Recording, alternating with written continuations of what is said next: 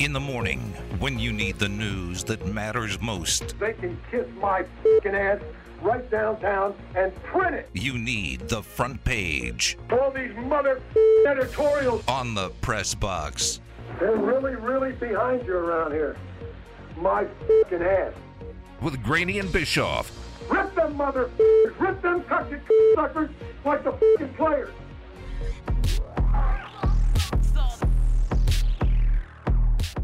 Joel Quenneville did not speak to the media after the Panthers game last night. Quenneville was the head coach of the Chicago Blackhawks back in 2010. He claimed to be unaware of the sexual assault allegations against his video coach at the time until this summer when the lawsuits were brought about. The investigation that the Blackhawks hired to look into their own team basically found that Joel Quenneville did know about these sexual assault allegations back in 2010. He is now the head coach of the Panthers.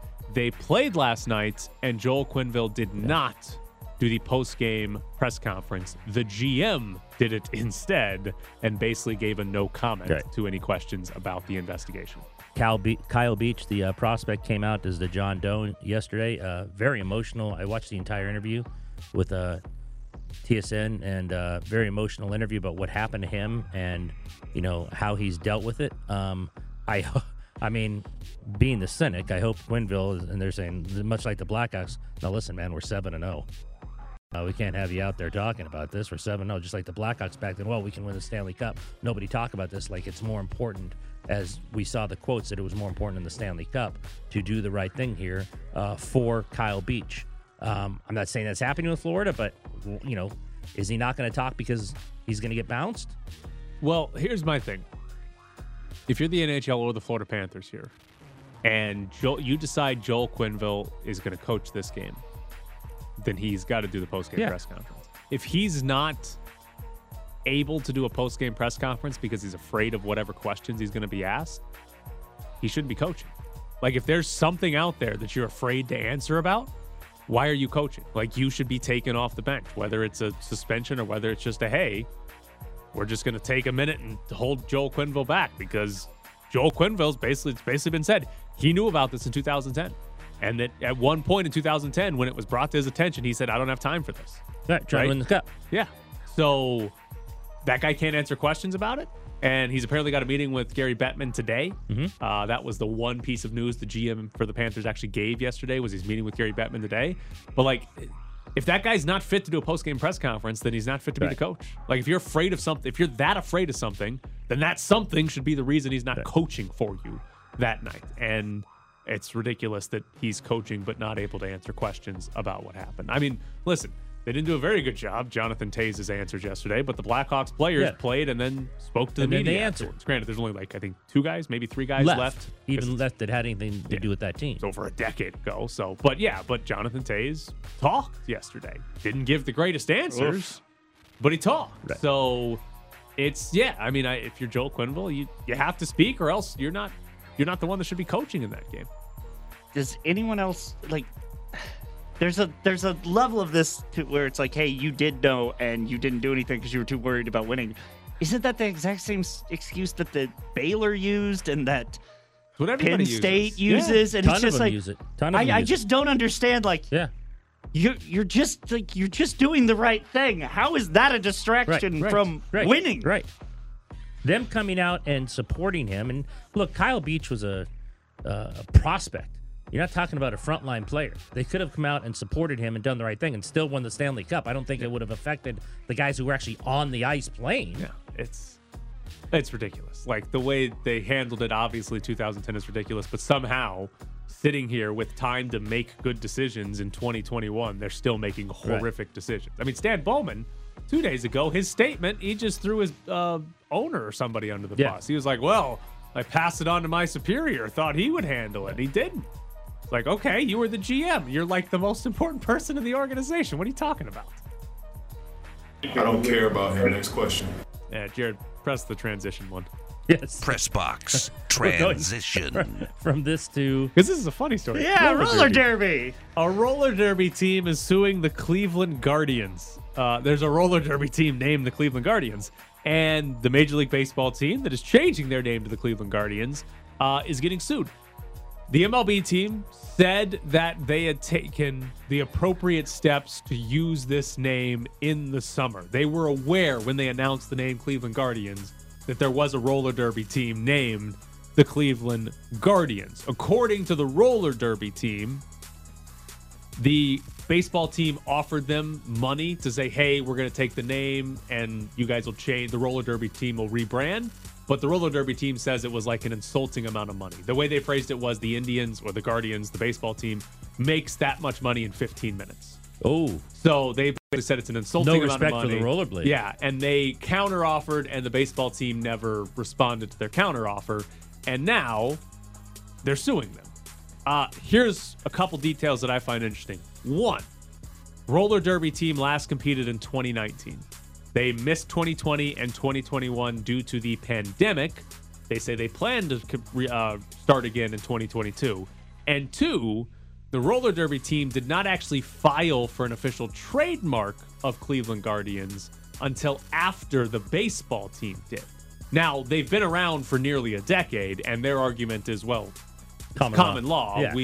This is our trademark. And I'm not a trademark attorney, obviously. I think that's valid. I do think that's a valid thing where if you can prove it.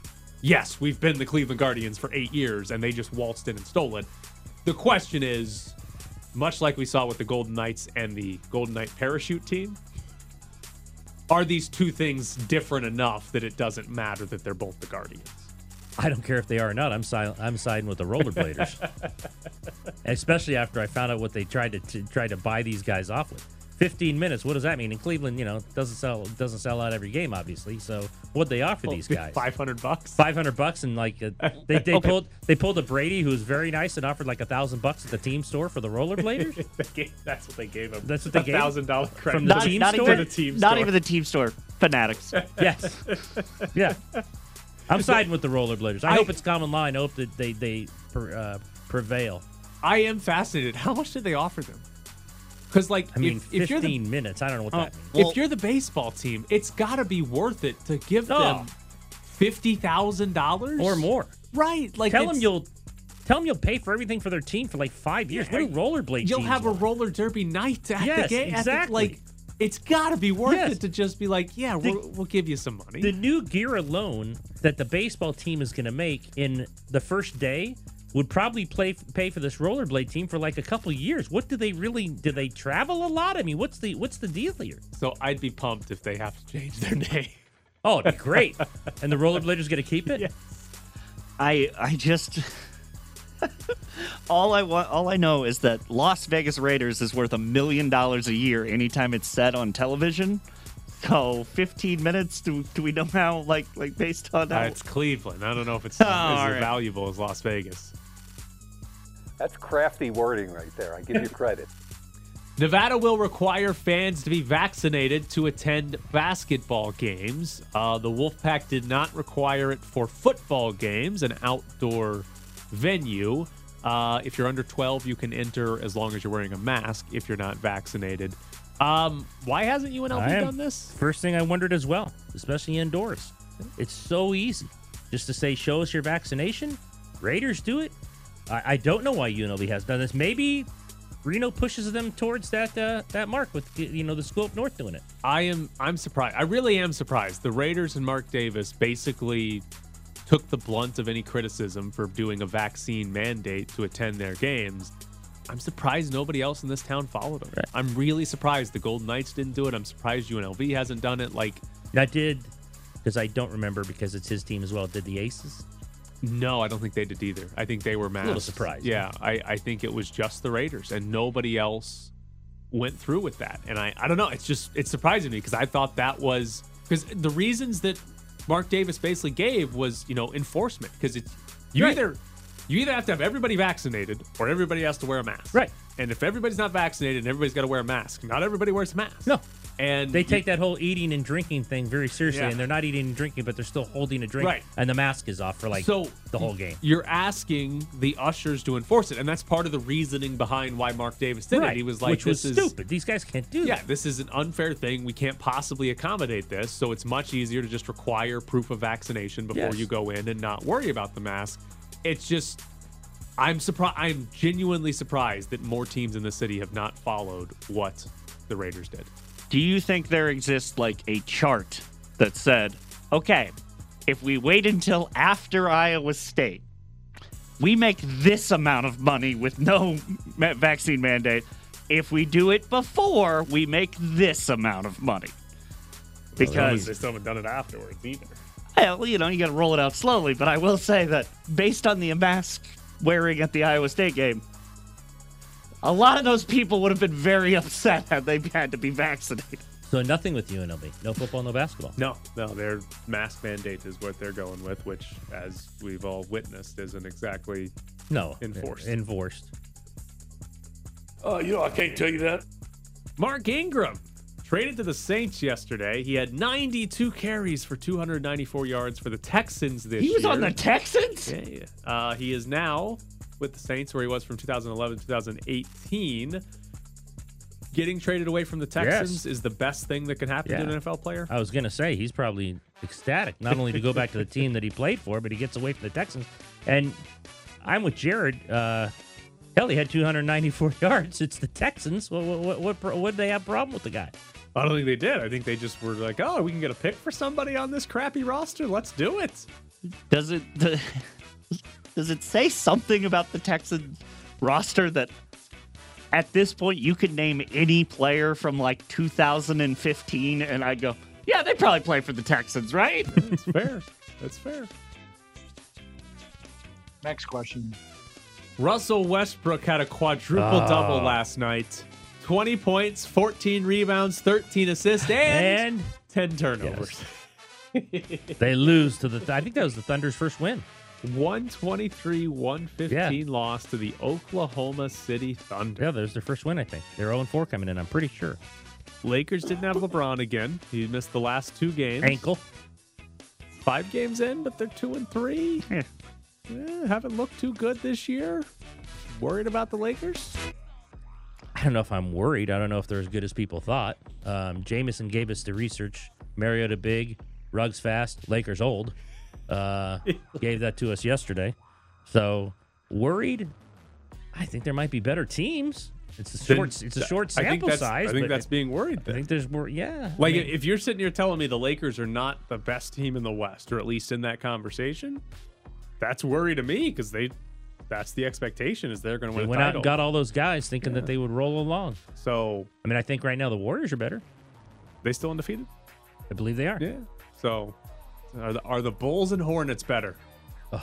No. I like watching them more. I like their players more. How can you not like watching Russell Westbrook? He does everything, good and bad. Including the turnovers. Hold on, what's the stat here of quadruple doubles where turnover is one of the stats? He has done that 6 times in his career. James Harden has the second most in NBA history with 3. With turnovers? Yeah, a quadruple double where one of them is turnovers. Wow, sorry. I got you. Thank you. Sorry. There is a new ECHL team that's going to be playing in Savannah, Georgia. Their nickname is going to be the Ghost Pirates. Best nickname in all of sports. Wonder what that sweater's going to look like. It's going to be good. What's that sweater going to look like? They got a fun ghost logo that's Jersey's got a pirate hat Jersey's on. the key, obviously, and everything, right? It's like neon green and black. You've seen it. Oh, wow. Not the jerseys. That's just their colors. Ooh, that's a good color neon scheme. green and black. So Okay, I'll give you. I see him right now. Well, little pirate guy. yeah, he's a ghost. Well, he's a little he's a little ghost, ghost with a pirate hat on. Yeah, it's very All right, good. all right. You know me in jerseys, but I like that one a lot. It's great. And like Savannah, Georgia, I've been to Savannah once. My sister lives there. Went on a ghost tour instead of a pirate tour. So they have ghost and pirates that are connected to this. It's a very good name. I think it's one of the best names ever. I like that. A ghost with a pirate hat on, the X, he's holding the stick. Yeah, I like Isn't that legitimately like I don't know, 2/5 of all of Scooby-Doo's villains. Yeah, why not? What's wrong with that? Ghost Pirate. It's great. I love the nickname Ghost Pirates. It makes me even more mad that most of the minor league teams in this city have very boring nicknames, because we could have had Ghost Pirates here. Been way more fun. Coming up next, the Astros are back.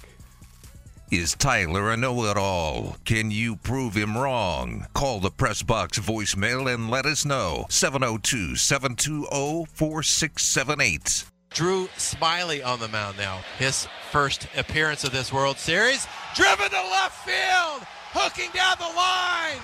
She's gone. She's gone. Altuve goes deep for the 22nd time in his postseason history. Second most all time. Tied with Bernie Williams at 22. Astros lead at 7-2 because of the little big man. And that's into left. Altuve's got another. And a rude Texas welcome for Drew Smyly. 22 career postseason home runs for the 5'6" second baseman. We didn't want to go to Atlanta down by 2, so we let everything we had in there tonight, and obviously very important win to tie the series and to keep going from there. Like Reddick used to say, it happens fast here, and it happened fast, and it gets to be like a feeding frenzy, and everybody wants to get in on it, and I was just hoping that we could score some more, because they were gonna threaten before too long, and you never really feel comfortable during these playoffs in the World Series. So you're always wanting more.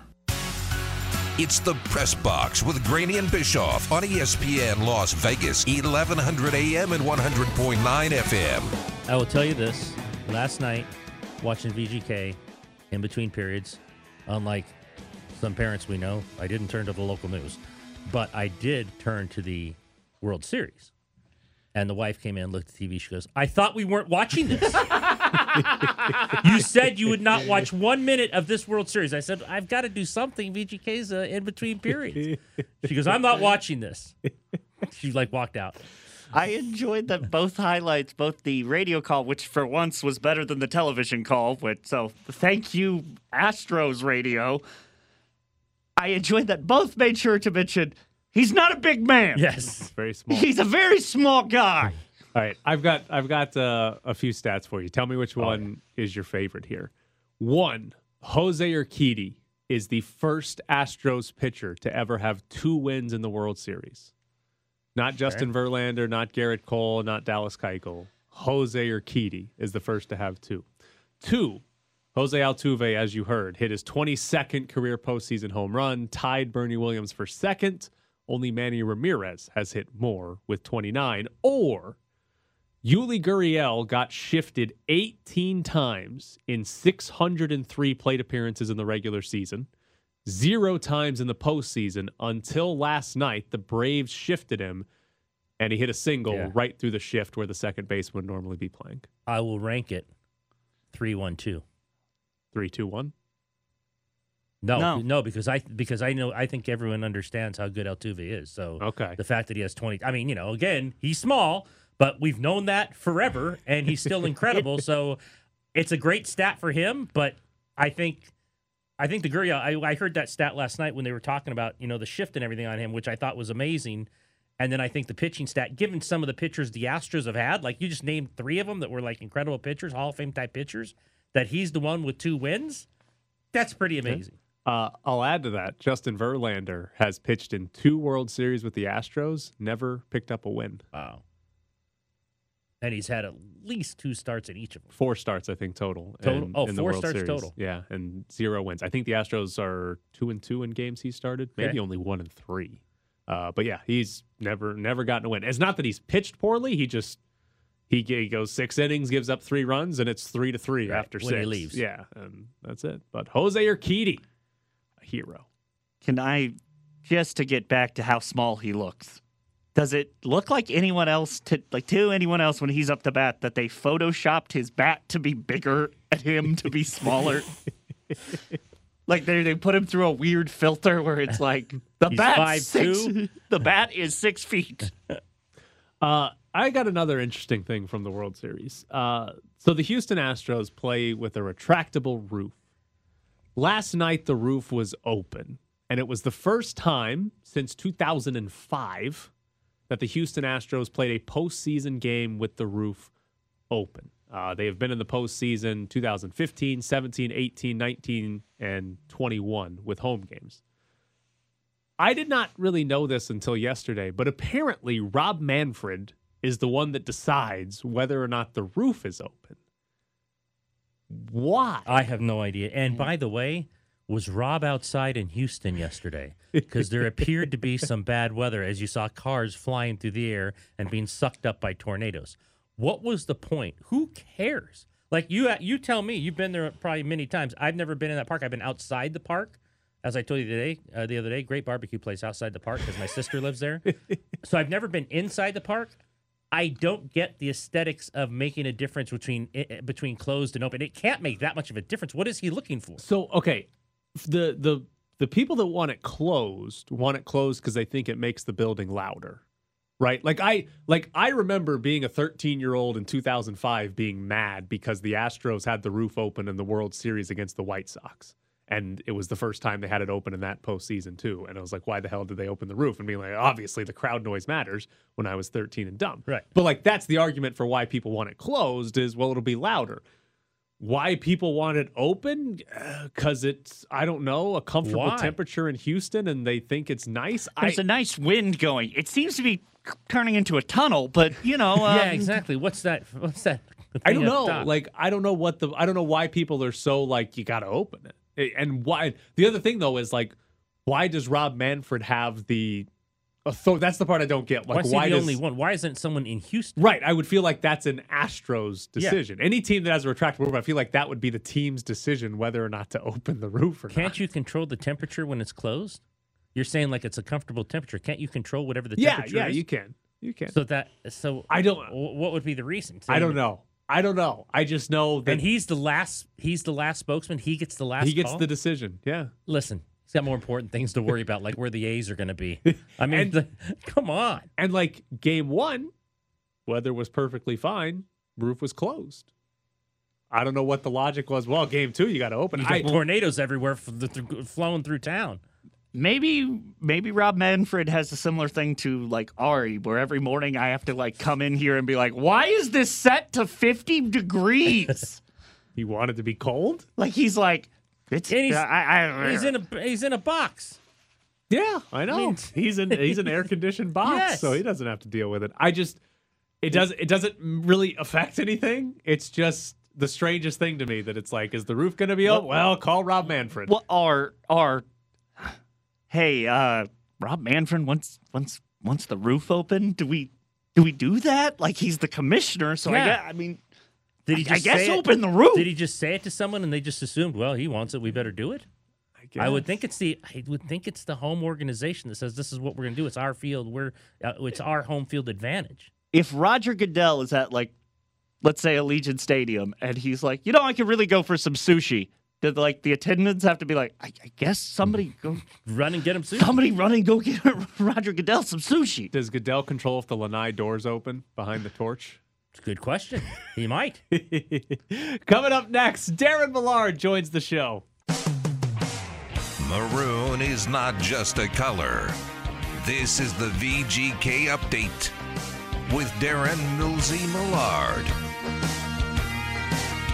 Darren, guess who's here today? Hey, buddy. Jared?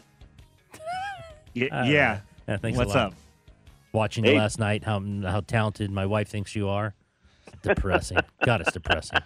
Hey, what's up, Ed? Good. He seems like such a nice guy. Like, all right.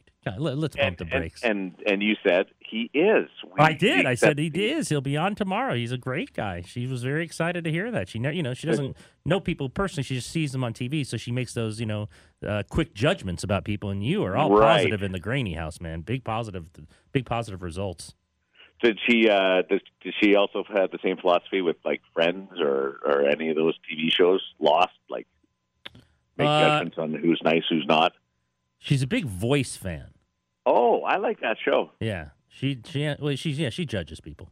Wait, I don't like people, and she judges them, so we're a perfect match. Wait, here's what I got to know. Your children bring home a date or something like that. How quickly is she judging that date? Oh, come on now, and if it's the son, no one will ever be good enough. No one. No. If it's the son, forget about it. There's no. He has no chance for anyone ever to be good enough for the son. The daughter's in college, so we just hope she, hey, how you doing? You okay? You alive? Okay. She's not. She doesn't live here, so she's out in California. Ed, do you try and make buddies with the boyfriends, or do you try and intimidate them? No, I make friends with him. You know who intimidates him is the son. He's pretty. Oh. He's pretty ripped up. Sometimes he'll answer the door on purpose with the shirt off, and he'll scowl at them and just scream, "Bridget, it's for you!" And then they'll come, and the guy will be shaking, and say, "Who was that?" And she's like, "That was my brother." So, I'm the friend guy. I set it up where it's like if my kids are younger, but I've already planted the seed where if they bring a boy home, I say, Dad's out at the wood chipper. Ah, the wood chipper. The wood chipper? Yeah. Do you guys ever see Fargo? Yes. Oh, yes. But great. Tyler. I know I've not seen Fargo. I know what a wood chipper is, but I'm assuming this is somewhere in Canada. You don't have a wood chipper here. No, it's just a ploy. I don't have a wood chipper. You plant the seed. Dad's got a wood. Harmony's dad's got a wood chipper. You don't mess with him. Listen, all I'm saying is if one of your kids brings somebody home when they're in high school and hey, here's my date, and you say, oh, my dad's at the wood chipper, they're not going to know what that is in Las Vegas, Darren. Okay. So maybe there's a couple of flaws in it. I went on a couple dates with a girl whose dad was an ATF agent, and literally what he said was, they're not going to find the body. Man, I feel good about myself. Here. I feel good about myself. I just say, hey, you want to watch a game? I got nothing else to do. The Dodgers on? Yeah, watching the Dodgers with you is probably worse than a wood chipper. They're not on right now, my friend. They're not on right now. Was that dog in the corner originally? Did it have sight? Did he blind it? How good was the goalie with the French name who doesn't speak French? Laurent Brossoit. Yeah, you know what impressed me the most about his game last night was he got a terrible bounce early on. First shot basically goes off a stick and a toe, and that's going wide and ends up at the back of the net after a day of travel, landing, going straight to the rink, and you're thinking, this is my first start with my new team, and I get a bounce like that early on. WTF? Is this going to be the way the night's going?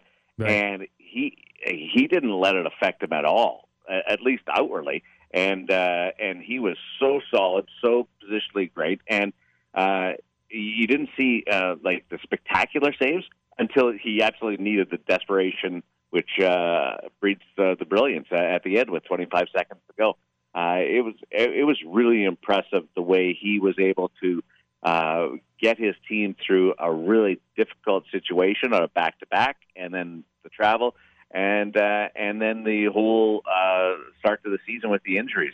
That's one of the most impressive goaltending performances that I've seen. You just hinted at this. What was the travel situation? How late did they get into Dallas? I believe it was late after or middle afternoon. It was late enough that when they landed in Dallas, there was no going to a hotel for a nap or anything like that. It was land straight to the rink and unpack the equipment staff. Ashley Weiss mentioned on the broadcast last night, what they had to do in getting things set up immediately at the rink and making sure everybody was ready to go and on the ice and with the proper equipment and skates and equipment dried out. It was as quick a turnaround as you're going to have for a regular season National Hockey League game in a league where you don't travel on game day. Yeah, what happened here? What, they didn't leave the night before? They had plane troubles? No, they stayed in Denver the night before. I don't know exactly the reason behind it, but I know that the plan originally was because the National Hockey League doesn't permit you to travel on game day unless something forces you to do otherwise. So the plan was to fly out of Denver on Tuesday night and get to Dallas and have a optional morning skate in Dallas and go through the whole same routine, and that was scuttled along the way, and then they had to go back to the hotel and check back in Denver, and then get up and go through the training or the regular day, travel day. So 72 hours ago, the world is ending and the sky is falling. I know. And now it's not. And they win 2 games, and I heard you guys talking last night in different ways. But still, Carrier goes down. It seems like someone goes down every night. So they just, will they just hold on until guys get back and kind of hope there's nights where Marchessault plays so well and they can get to OT and they can win and the goalies can start stealing more? I don't know the answer to that.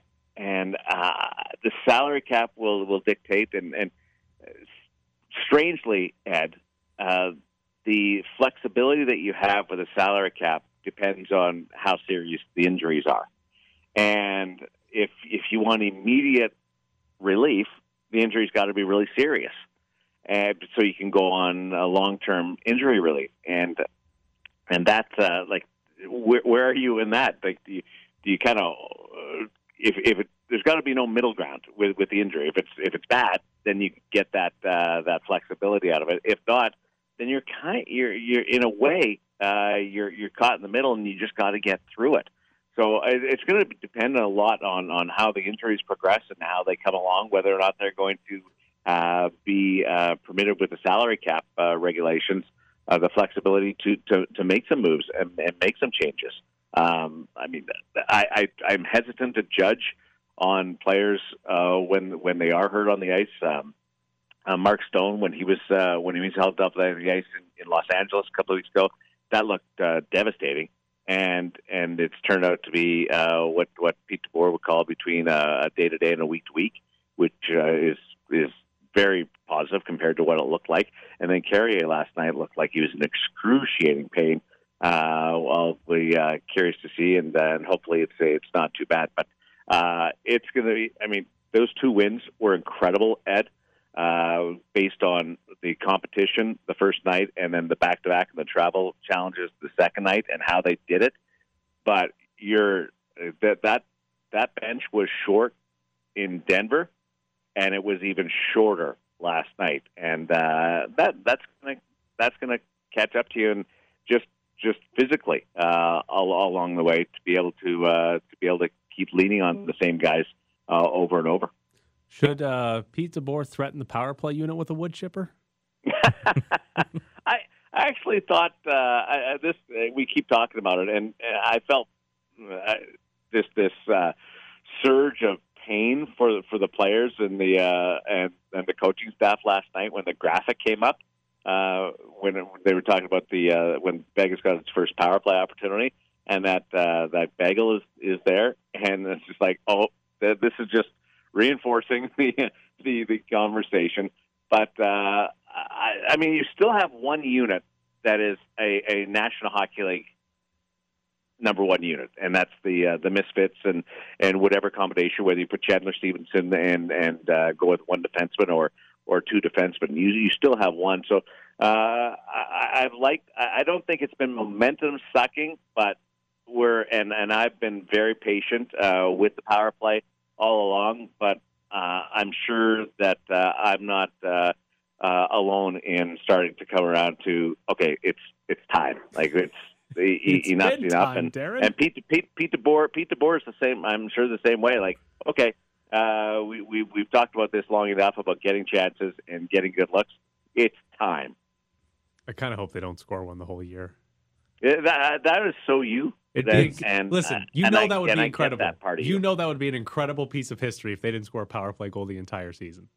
You're right, but like I'm watching Washington go through an 0-for-16, and Toronto is struggling like nobody's seen from that group. It's bizarre how some of the top units just aren't getting it done. But this is approaching strange status with not having scored a goal yet. Okay, well then, how often does the other side not get enough credit?